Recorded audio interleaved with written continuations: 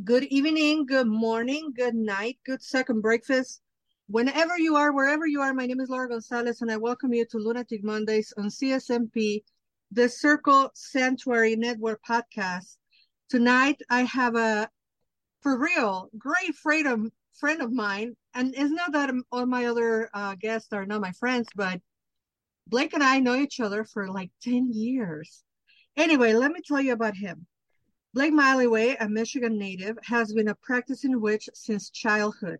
As a self-proclaimed oddball, Blake has always had an affinity for the other world and tends to incorporate his spirit allies into his practice whenever he can. When he's not working magic, he can generally be found spending time at Malliway Brothers, his Chicago-based witchcraft shop that co-owns with his brother Wick. Both Blake and his brother make a point to travel to Cornwall, England, several times a year to disconnect from the hectic city life for a bit. While out there, they make a point to connect with other witches to learn other points of view on the craft and new ways of making magic. Blake currently resides in Highland Park, Illinois, with his spoiled cat, Black Cat, Beans. Fiends. Did I pronounce that correctly? You did. You did. Fiends. That's my little baby girl. Welcome to the show. How are you, honey? Good. How are you, Laura? Um, you know, I'm puzzled because I cannot believe that we've known each other for so long and that I have Yeah. never invited you to the show. Like this is ridiculous. But I think it's been longer than 10 years though. Now that I'm thinking about it. yeah, because it's since you moved to Chicago, basically. Yeah. Yeah. So yeah, no, I think you're about 10. That's just crazy that it's been that long. Oh my gosh. I'm Yeah, not in my 20s anymore. tell me about it. I'm basically jumping into 50 very, very soon. And but so for people that don't know you, tell us about how did you get into witchcraft? Like how you always knew you were a witch?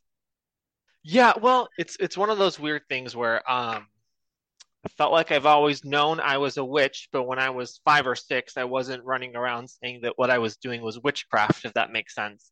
One of my favorite stories of my childhood, and my family still owns the house to this day, so I can verify that this is true, is when I was a kid, 5 or 6, I used to climb in a tree that was growing outside our house in the front yard.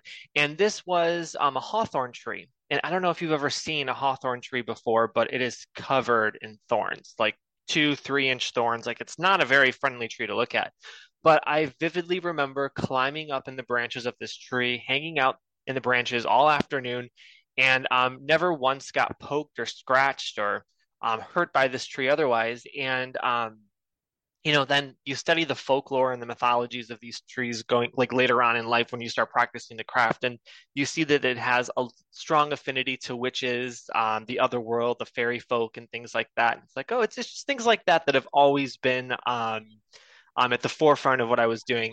And a less popular one by my parents was this little pet toad that I used to keep. Um, yeah, there was this pet toad that would just hop up to the door every morning when I would leave for school, and I made friends with it. I gave it a home. I offered it water.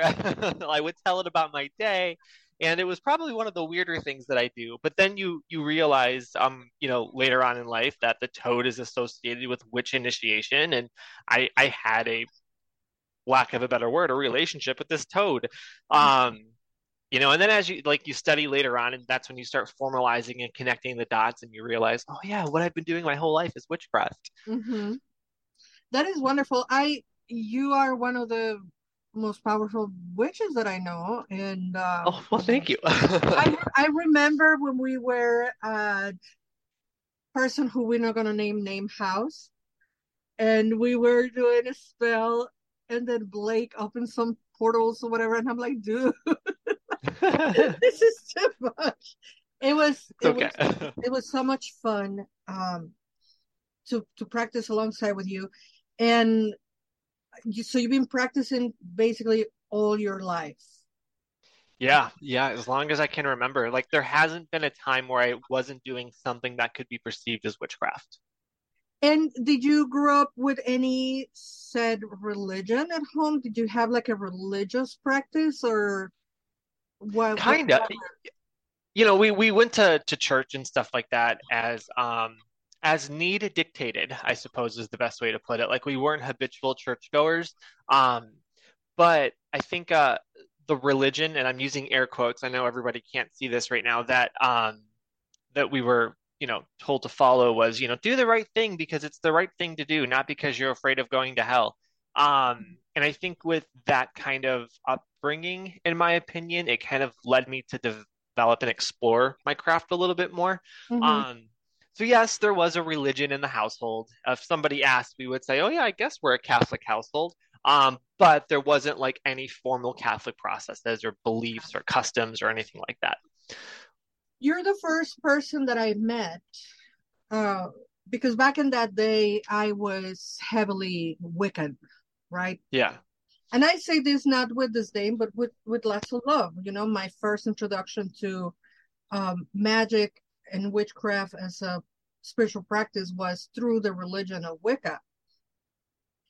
You were the first person that I've met that were not religious, yeah. without you practicing witchcraft, but it's not a religious aspect of it for you.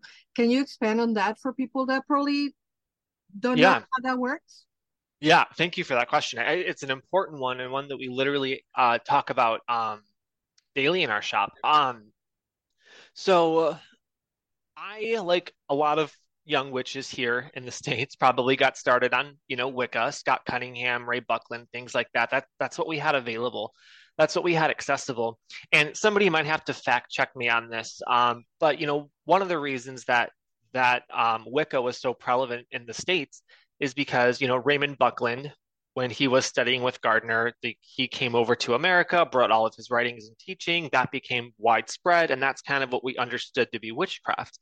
Um, but what we don't always necessarily see looking at the service of Wicca is that there's an entire history before Wicca was conceptualized by Gardner. And that does not discredit or devalue Wicca in any way, shape, or form. It's a beautiful religion. The rituals are absolutely beautiful. But what I didn't want to do was go from one religion into another, like just kind of jump. Like I already had the religion, quote unquote. So I wanted something that was just um, a little bit more. I'm struggling to think of the word for it, but just not so structured and a little bit more fluid. Which is why I started exploring, what witchcraft was like before Wicca became popular. Um, and yeah, I think every Wiccan is a witch, but not necessarily every witch is a Wiccan. And yeah, for me, it's more about like I don't necessarily just want to say operative and focusing on results, but it's more about getting your hands dirty with practice. It's more about that connection to the spirit world as opposed to just being spiritual. Does that make sense? It makes a lot of sense. And I love that I heard once again the phrase that I've heard you say for a decade. Every Wiccan is a witch, but not every witch is a Wiccan. And I think it's good that people understand and comprehend that there are more ways of being a witch than there are people on the planet, because Yeah, you have Catholic witches, you have Jewish witches, you have um, agnostic witches, you have witches of yeah. all flavors and colors. Well, and then I get frustrated. One of my personal pet peeves is when I hear people like bad mouthing Wicca. I'm like, okay, fine. You're not Wiccan. I get it. You don't have to like cause a ruckus over it. Just let people do their thing. And it's just you're right. I mean, there's a different way to practice the craft for every person on the face of the earth. And I feel like, there's a lot of like people judging other people because they choose to be Wiccan or they choose to follow the Wiccan reader, they choose to do this, they choose to do that. It's like it just doesn't matter. Like if you only focus on yourself, focus on your craft, focusing on doing what works for you, everyone's going to be a lot happier. And but yeah, I mean, no one is right or wrong in how they're practicing, worshiping, creating magic, casting spells, or anything like that. Yeah, absolutely. And I think it's great to in my case, and in this very moment, it's great to know that people who listen to the show, they might be like, oh, but I don't abide by the truthful law, or I don't want to celebrate eight Sabbats, or the Sabbats or the Esbats or whatever. And you don't have to. I mean, you have to do what Yeah. makes you happy. You know what always, when I hear people talking about let people have nice things, I always Yeah. think about the pumpkin spice and how when Oh, it's yeah. the season for pumpkin spice and everybody's like, oh my God, like let people enjoy what they like and be who they are and have fun. Yeah.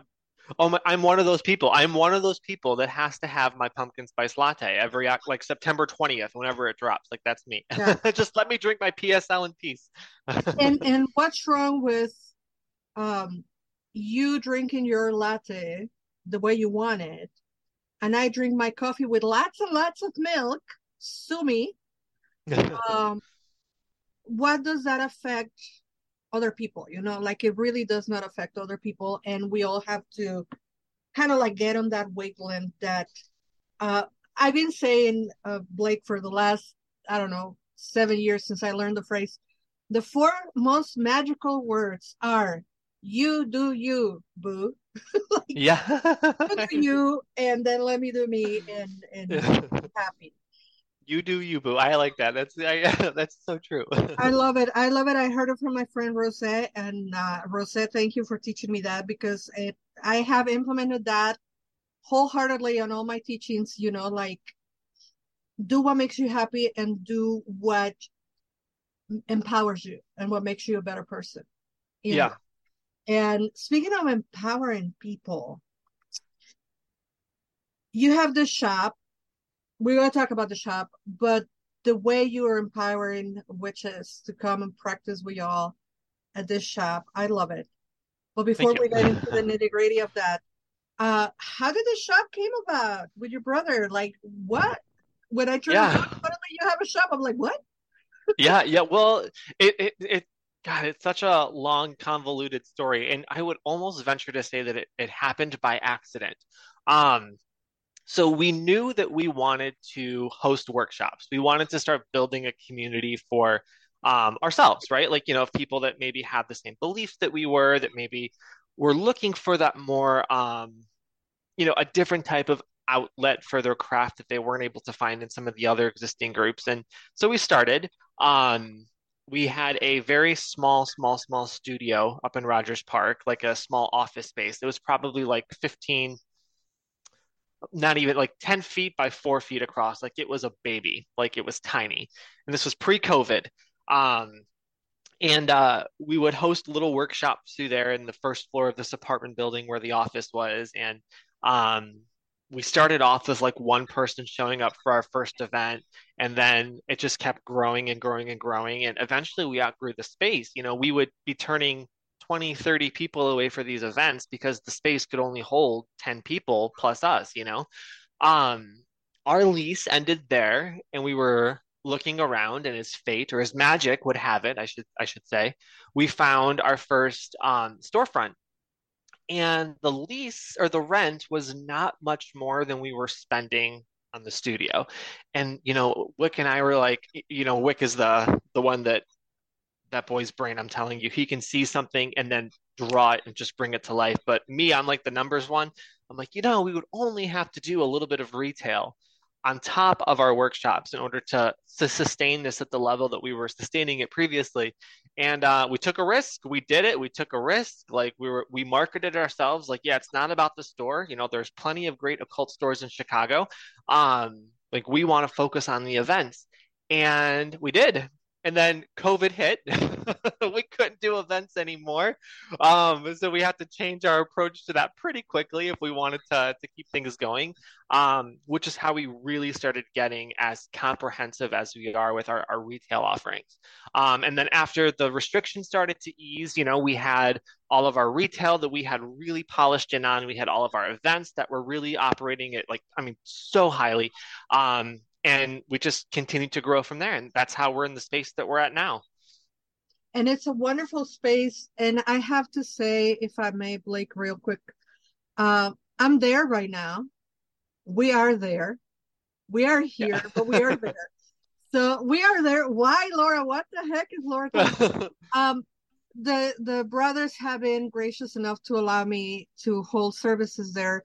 And after a long hiatus, because when COVID hit myself, I stopped offering rituals. And the brothers have allowed me to host new moon ceremonies there at the Malliway Brothers. So today, January 23rd, at this very hour, we are at Malliway Brothers celebrating the new moon ceremony. And I want to say thank you, Blake, and thank you to your brother Wick for allowing me to do this. We're going to hold those ceremonies monthly. We're also going to be doing tarot readings there regularly. Stay tuned for deets. And Yeah. it is great that you have also all kinds of events happening there, book signings, classes, readers. Tell us a little bit about the events that are happening there. Yeah, definitely. So, oh my gosh, our calendar is so diverse. We hold events for every full moon. We do open rituals every full moon. Um, we do charge like a small fee on those to help us kind of like recover the cost of like the supplies and tools, and it also helps ensure that like the serious you're not going to get some of the for lack of a better term, like the people that want to mooch or take advantage, right? Um, Exactly. Yep. Yeah, and then for the Sabbats and the high holidays, those are all open to the entire community, like no charge for those. We have 50, 60, 70. I mean, our biggest one was about 150 people that came out for one Sabbat. And gets a little crazy. Like we were filtering in between the store and like the alfresco space, like across the street from the shop. And um, yeah, so those are some of like the rituals that we'll host. And then as far as the workshops go, I would say the workshops are some of my favorite because, Wick and I, we each take turns like setting up the calendar of workshops for each month. And we choose topics that, really kind of cater to us. Or really kind of like just cater to our interest. And because of that, it's like, our area of expertise is what we can talk about. We can really teach about it. And then we really make a point to not only just have a lot of good, valuable, like high quality information, but we also make every workshop hands-on. Right. So there's a hands-on component to everything that we're doing, whether it's creating a charm, doing a group ritual based off of a teaching, casting a spell, or making a potion. Like there's always something hands-on to do. Um, I would say that the October calendar though is my absolute favorite. Naturally, right? Halloween, you got to do the good stuff. We do our spirit circle every year. We actually take a small group of people out into the cemetery and we teach them how to work with the spirits graveside. Um, and our Graceland Cemetery has been absolutely amazing for that. So for all your burial needs, like we highly recommend Graceland. They're so supportive of like the pagan community and stuff like that, which has just been refreshing. And yeah, it's there. It's such a diverse calendar. It's so great. It is great, and again, I'm very grateful to be, that is my home from now on. Like I say, starting today, and yes, we charge a little fee because, of course, we have to recover costs. And for people who don't know, I still haven't mastered flying on a broom. So, Uber and Lyft, they cost money. Yeah, it's But not cheap. but other than that, it's very, very affordable for most people. Um, and I hope that you join me. I'm gonna be there doing new moon on Mondays, and I call it new moon on Mondays like the song, and I'm like, yeah, it's like the song. I don't care. I'm showing my age. So we're gonna be doing that. Tell us a little bit now. I really want to talk about this little book, and I'm doing big air quotes because that's Head, Animal Skulls and Witchcraft and Spirit Work. I have to tell people this book is very small physically. What you pack on this book, Blake, it's uh it's a kick. Oh, thank You you.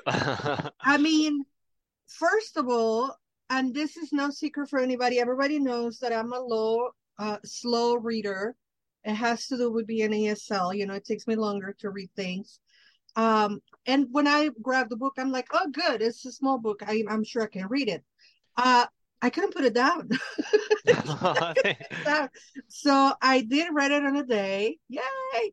And you packed so much in this book. It's an amazing book. So I know what inspired you, but for people that haven't got their hands on the book, what Yeah. inspired you to write this book? Yeah. So I think, oh my gosh, COVID. I feel like that's all we can talk about going into COVID. That's all we can talk about coming out of it.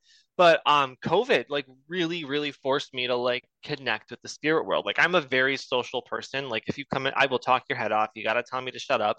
Um, so when we couldn't be around people or talk to people, like naturally I started talking to the spirit world. And that was a big part of the motivation for writing the book was like, yeah, like I'm having all of these amazing experiences when I really can't do anything but explore the other worlds. And part of it was like, I don't want to forget this. Like I want to write it down. I want it to be memorized. Like I want to keep like a record of everything that I'm doing to connect with like the spirit world. And Death's Head was like the manifestation for that. And I'm sure we'll talk about it, but like, we also have our publishing company, Cross Crow Books, which is just like kind of exploded in the best possible way. Um, and like we wanted to do one book on our own just to see if we could get a book out there. Like, can we actually get a book designed, printed, and into stores? And so that was kind of like our way to like rip the band-aid off and just see if we could. So it was a mix of, wanting to kind of like keep track of my own experiences, my own spells and rituals, and see, if we could make this publishing dream that we had a reality. So this is the first ever Cross Scroll books. That's the first one. Yep. I think it came in Wow. around 30,000 words or so. We typically aim for around like 60,000, 65,000 for our manuscript. So that was the very first one that we ran through CrossPro. Yeah. That is amazing. I love that historical part of it, that your book was the first one. That is Yeah. pretty cool.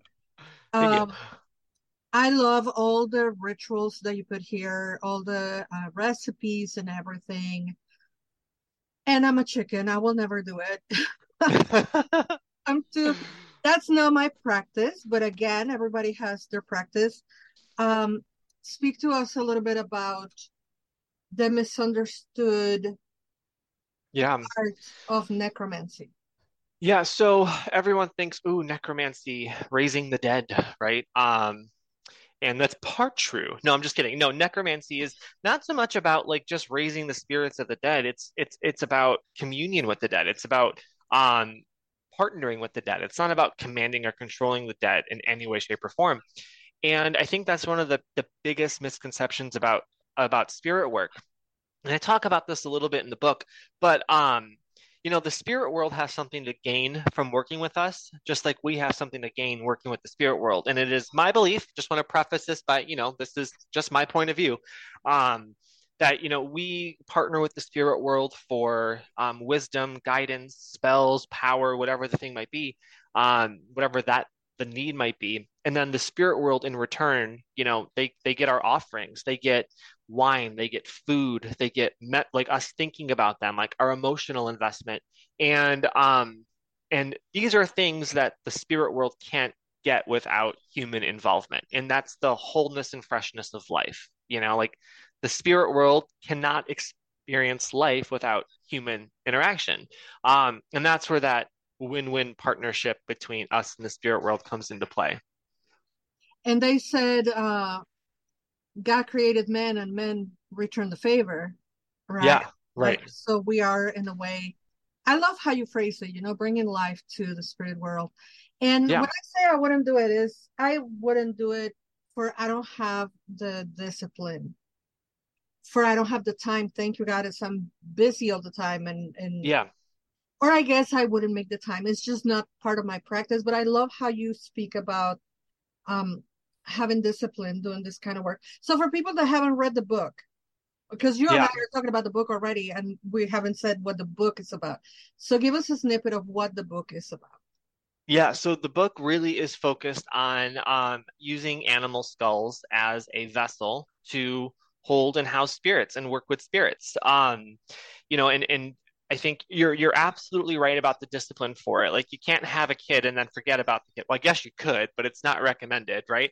So like if you're gonna partner with the spirit world, like it's a partnership. You gotta fulfill your end of the deal. You gotta if you're gonna make an offering on a Tuesday, you gotta follow through with that offering on a Tuesday, and you've really got to deliver on the commitments that you make. Otherwise, you're gonna find that you're not really getting a lot out of the book, out of the work, you know?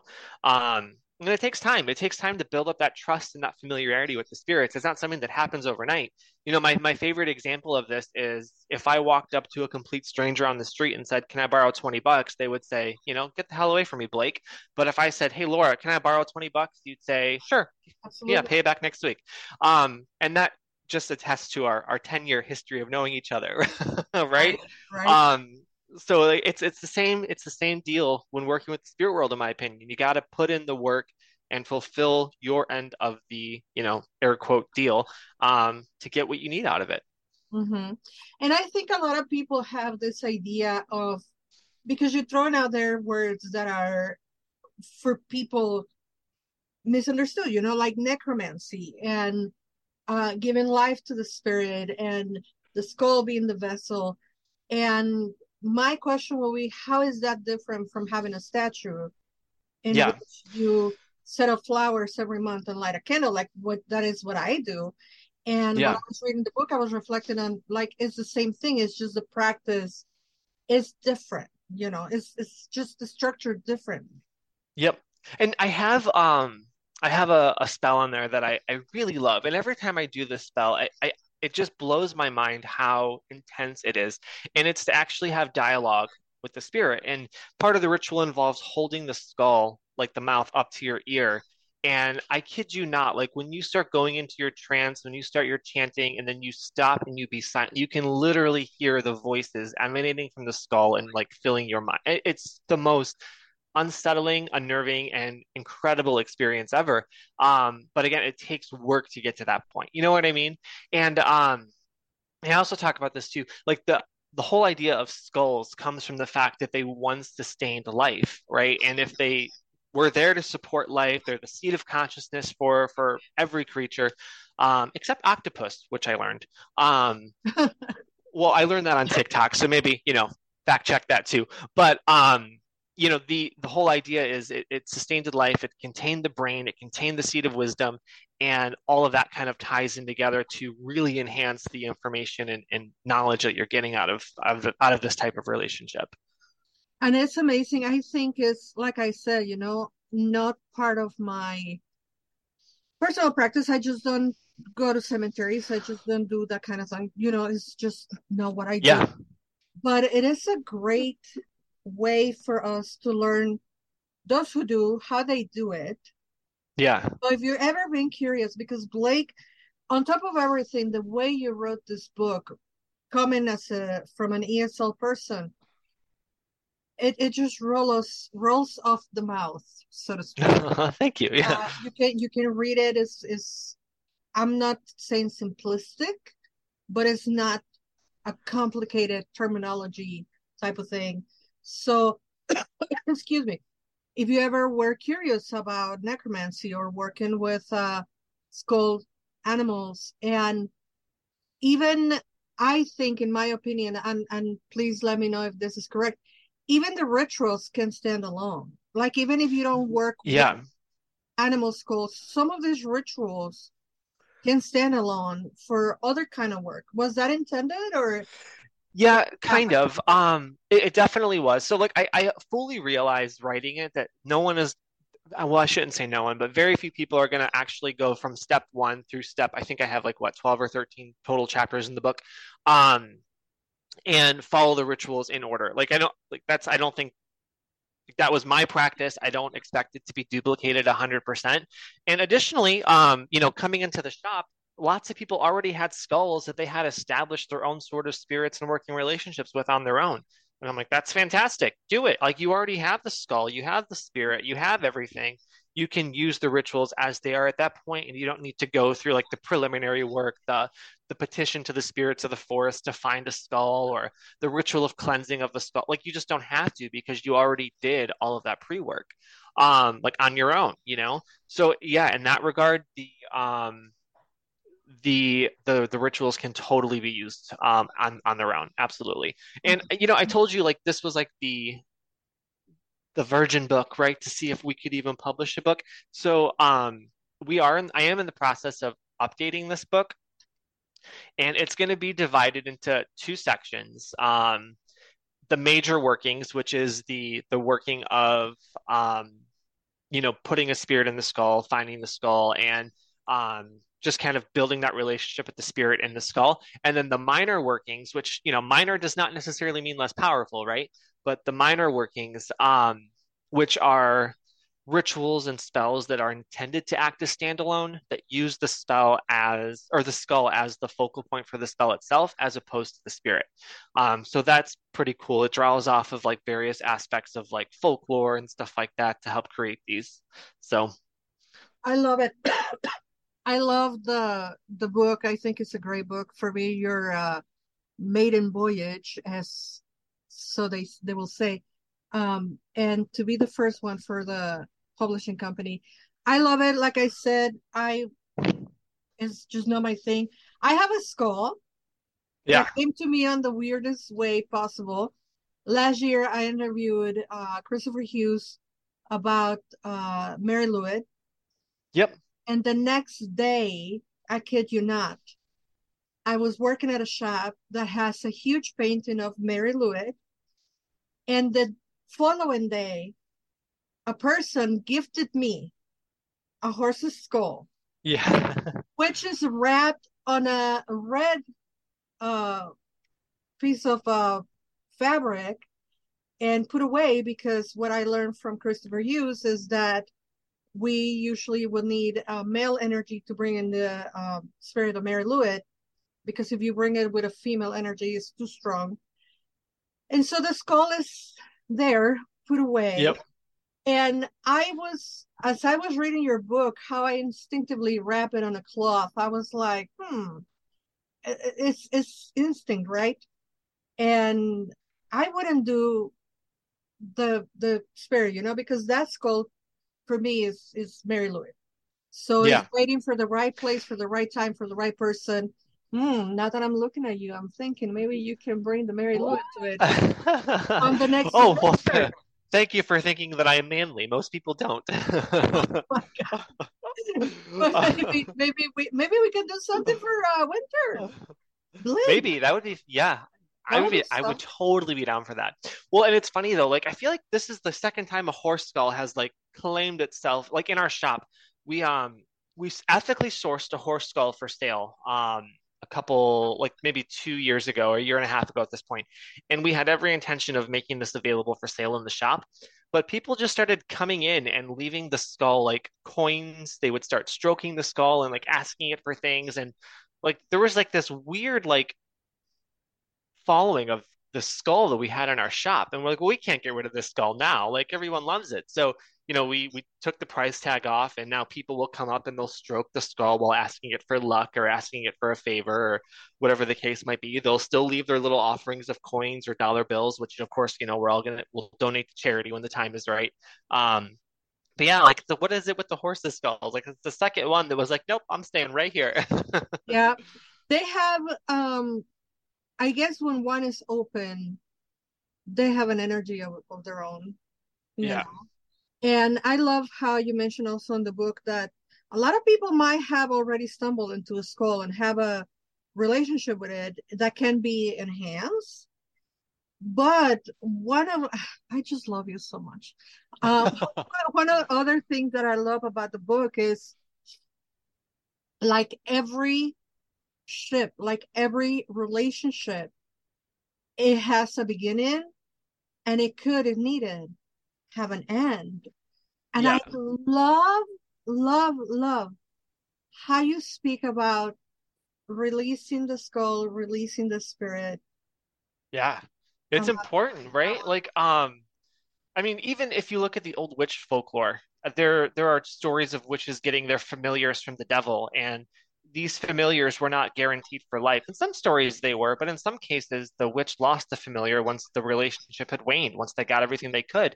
And it's foolish to think that our relationship with the spirit world can't evolve or in some cases end just like everything else. But if you look at the last rites that I gave for the skull, like it's very it's not mean. It's not, oh, vanquish the spirit in eternal fire. Like it's very like, all right, I'm letting you go. Thank you for everything that you've done. Let's leave the skull free and clear, and then we can start anew. And that's the one where you kind of like have to retrieve it in the morning from the graveyard after you bury. Like it's a very moving ritual. I will say though that up by me, the cemeteries they don't close. They don't even have gates, so you can walk in at all hours of the night. So always, never break in, always check with your local laws and follow the rules and stuff like that. But yeah, it's important. For somebody who grew up Catholic, and this is probably the stupidest question ever, but I have to ask, how respectful or disturbing would be for a person to do workings in a cemetery for the spirits that dwell on the cemetery? Is that like, how do you go Yeah. about that ethically? So great question. So this is one of the reasons that I started studying like pre-Wiccan witchcraft. If you look at a lot of witchcraft, pre 1940s, 1950s, a lot of the old folk traditions, and this is mainly coming from like the European folkloric witchcraft, which is what Wiccan and I immerse ourselves in. A lot of it is very heavily influenced by Christianity. In fact, a lot of the folk spells that you see end in the name of the Father, Son, and Holy Ghost, right? So there's a lot of intermingling between Christianity and in witchcraft. And it is my belief that the reason you see this is because when a lot of these old cunning men, cunning women, the village wise women and wise men, the ones who were like selling their spells and their charms and their potions as a way to survive. Now, keep in mind, I don't think they were always referring to themselves as witches because to do that in the 1600s, 17, I mean, that would, not the smartest thing to do. But we know we have history that people were working with herbs and prescribing herbs to heal themselves, you know. And if we take a look at a lot of those, they had to adapt their chants and their spells to the belief structure of the client they were serving. And 99.9% of the time, the belief structure of the client they were serving was Christian, Yep. right? So that's why you see, like, I mean, so much magic, like influenced by Christianity. Gemma Gary actually put together the Charmer Psalter, which is a beautiful little book from her publishing company, Troy Books, that talks about that incorporates the Psalms for magical uses. Like you have a psalm for cursing, a psalm for drawing love, a psalm for healing, and it's a wonderful way that illustrates how these Christian folk traditions can be worked into traditional and magical practices. Absolutely. And I love how you talk about the Gospel of Aradia, where uh, the saint, or in this case Diana, is held against their will until they comply with the will of the petitioner. And that happens a lot in Catholic traditions in Mexico. The most traditional one is put in a saint. I can't remember. I think it's Saint Peter, but I can't remember because I'm not versed in that kind of magic. Um, but you put it upside down until it Yeah. brings you the love of your life. And Yep. then once you are in a relationship, then the saint can go right side up. So it's not new. Yeah. That's a And good point. Yeah. yeah, but what you're doing with the skull is not that. That is and I'm gonna say this tongue in cheek. This is a consenting relationship. Like nobody is Yes. abusing anybody. All parties Yeah. are consenting to this. As Yeah. soon as it is when the saint is put upside down, it's like, Well, yeah, that's I forgot about that. Even like in the grimoire traditions, like if you look at some of the old conjurations and like the Key of Solomon and stuff like that, they talk about um threatening the spirits to manifest, otherwise you will like kill them. Like what who are you that you think you can yeah, like come on. I love it. So So I love it. And of course, this book is available, of course, at the Malliway Brothers.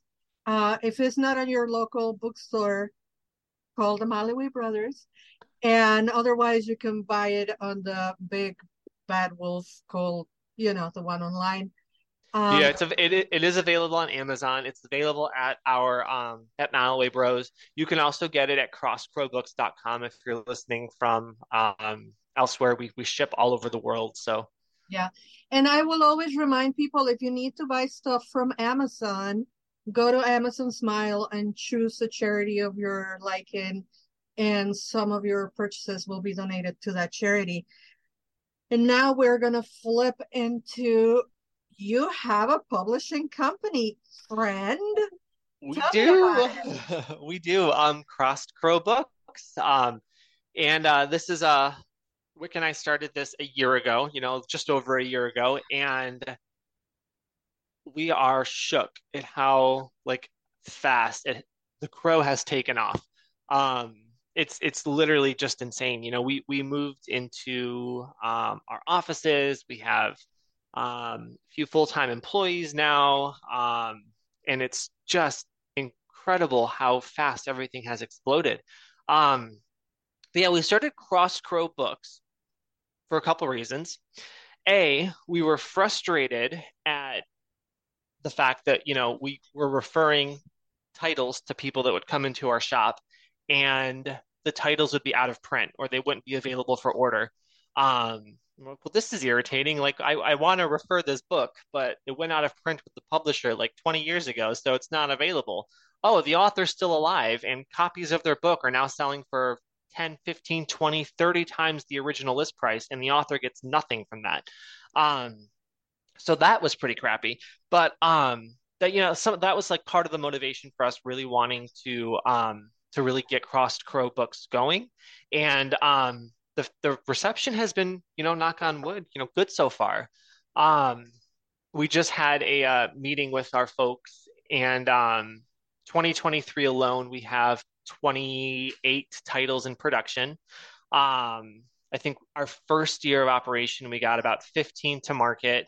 Um, and we're already starting to work on our pipeline for 2024. So it's just been incredible. Congratulations. I am Thank you. so happy for you because I know how hard you work, but I know also how much you love working hard. And Yes. and this is something that Blake and I have talked in private a lot about, how the so-called workaholics get a bad rep, but we get shit done. Yeah, yeah, no kidding. Right. Like I mean, literally that's what it's about. Like we get a lot of stuff done. And we're really trying to be author centric. We're trying to be people focused. Like that's really what we're trying to do. And I think we've done. I'm not saying we're perfect, right? Like there's always room for improvement. But like I've been told, we've got pretty competitive or pretty aggressive like royalty structures for our writers. We have a dedicated team. Like I mean, from design to editing to typesetting, like cover. We pull the author in for every aspect of it, and they really have a say in how their book's going to look. And we do offer like 3 editions for our books. There's the unlimited paperback, which is available for every title all over the planet. The special limited edition hardcovers. These are, I wish I had an example of one to show you here. Usually bound in like either a faux leather or like a cloth, with the foil stamping on the cover. They're always like limited to up to 200 copies, hand numbered and stuff like that. And then 2 to 3 books per year we release in legacy editions, and these are no more than 10 copies, and they're the ones that are all hand bound. They have the raised spines, and they're gorgeous. We're actually in the about to release the pre-sale for Celtic Tree Mysteries by Steve Bellarmy's, which is going into legacy edition as well. So I mean, the book, they're just beautiful tomes. I'm so happy for you, and I'm so happy that y'all are being so fair with your authors, that the authors are involved, because that is what we hear more with authors about their frustration Yeah. I'm obviously not gonna name names or because that's not what you do. But excuse me. But I've heard, of authors that said, I wrote this book and then I have no control over Yeah. what happens with it. And that is frustrating. And for people who have this wonderful ability to be able to tell a story through a book and teach us, Yeah. I think it's fair to be fair. And Yeah. especially with artists whom are alive, because everybody wants to make rich the dead guy. Like the dead guy don't need the money. The one that is alive Yeah. is the one that needs the money. Buy art from living artists, please. Yeah, no kidding. Yeah, definitely. And I think there's been times too where an author has requested something that we know is going to impact sales for their title, like in not necessarily a good way, like in a negative way. Or like, hey, if you want to do this, like this is the potential results from a sales standpoint, right? And usually when you pitch things like that, like you literally treat them like a civilized person and they're so cooperative. They're so grateful. I will say we have some writers who are like, "Yep, I don't care. Just let me know when it goes into pre-sale." And we're like, "Okay, if you really don't want to be a part of it in any way, shape, or form, uh, that's your choice, I guess. But we're giving you the option to." Yeah. And I guess that's valid, right? If you are a person like I would, if I wrote a book and I seek your counsel, I'll be like, here's the book, like, do with it what you will. Because I don't know nothing about nothing. And I trust you. And Yeah. and what I want to emphasize is I've known people that know their thing and work and make money, and then I know Blake. So I will be like, here's my book, honey, do with it whatever you will, because I know you will make it, you will turn it into coin. Well, thank Um, you. so time is flying because that's what happens when you're having fun. We're Yes. just about to go to the hour. This show is gonna have a song. You better believe I'm gonna play a song at the end of the show. So stay tuned for at the end of the show. We're gonna listen to Celia Farran, Queen of the Bones. Of course, we're gonna listen to the Queen of the Bones. Um, the Crown collects the bones, I think, or the Crown collects bones. I can't remember the name of the song anymore, but it's the perfect song for this show because it talks about the bones of animals and magic and the craft. Blake, is there anything that I haven't asked you today that you absolutely need to tell people who are listening to the show?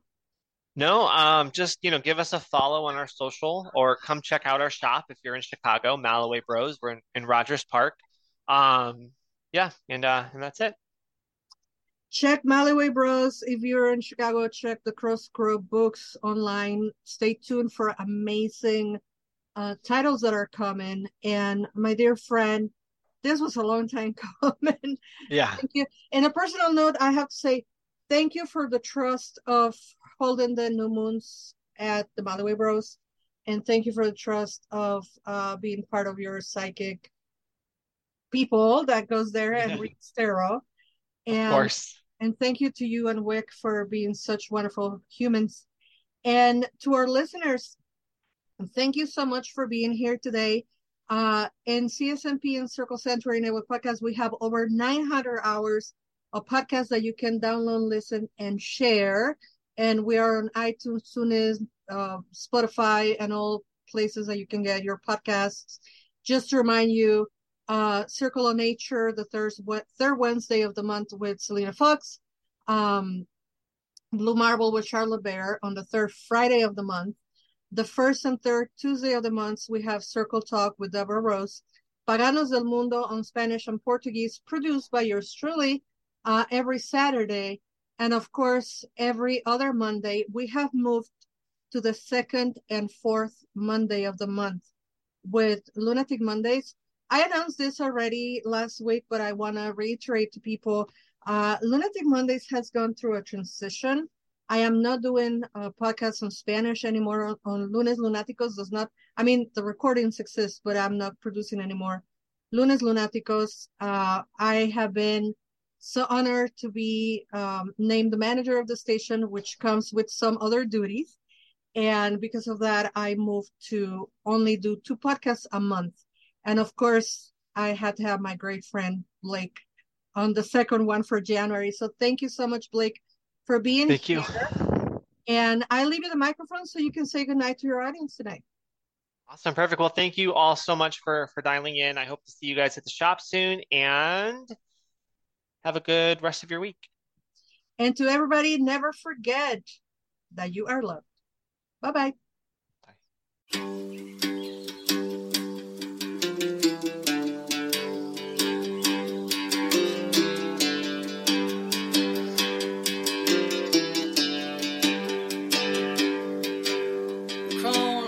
Bones, she lives in the woods all alone, Hey little raccoon, you don't need those bones no more, 'cause your soul is to the ethers and your body's on the forest floor, The crone collects bones. The crone gathers the bones, She reads the symbols on the stones, Gathers up her herbs, you may say it is absurd, but she can cure you of your ills, so you can shake those nasty pills. She is the crone, the wisdom of the crone. You are never alone. You are made in the crone.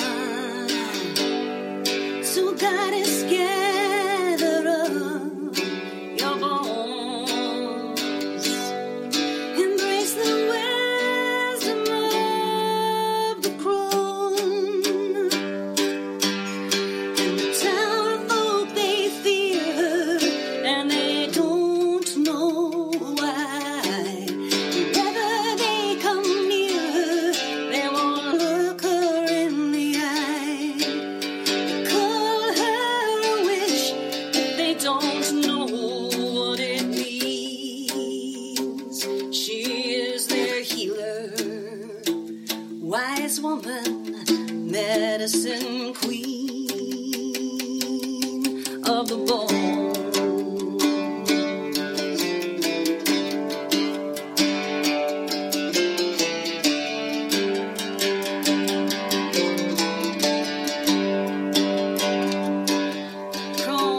Bones, She lives in the woods all alone, She gathers roots and flowers 'cause she knows their sacred powers. She has the gift of sight, she will see you through your darkest night. The wisdom of the crone.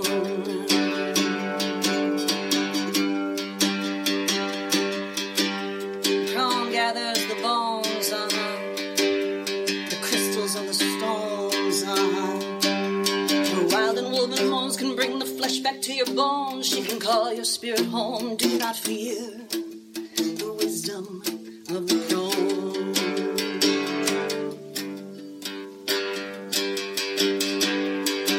You are never alone. You are made in the crone. So sisters, sing into those bones and claim the wisdom of the crone. And the town folk will fear you, and you won't care why. Whenever they come near you, you will look them in the eye. Some may call you rich, but those who know what it means will call you healer, wise woman, medicine queen of the bones.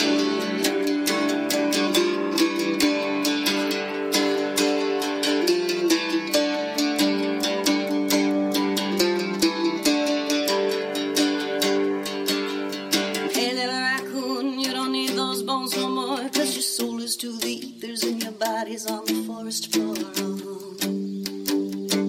The wisdom of the crone. Crone collects bones. She's singing to the bones. The wisdom of the crone.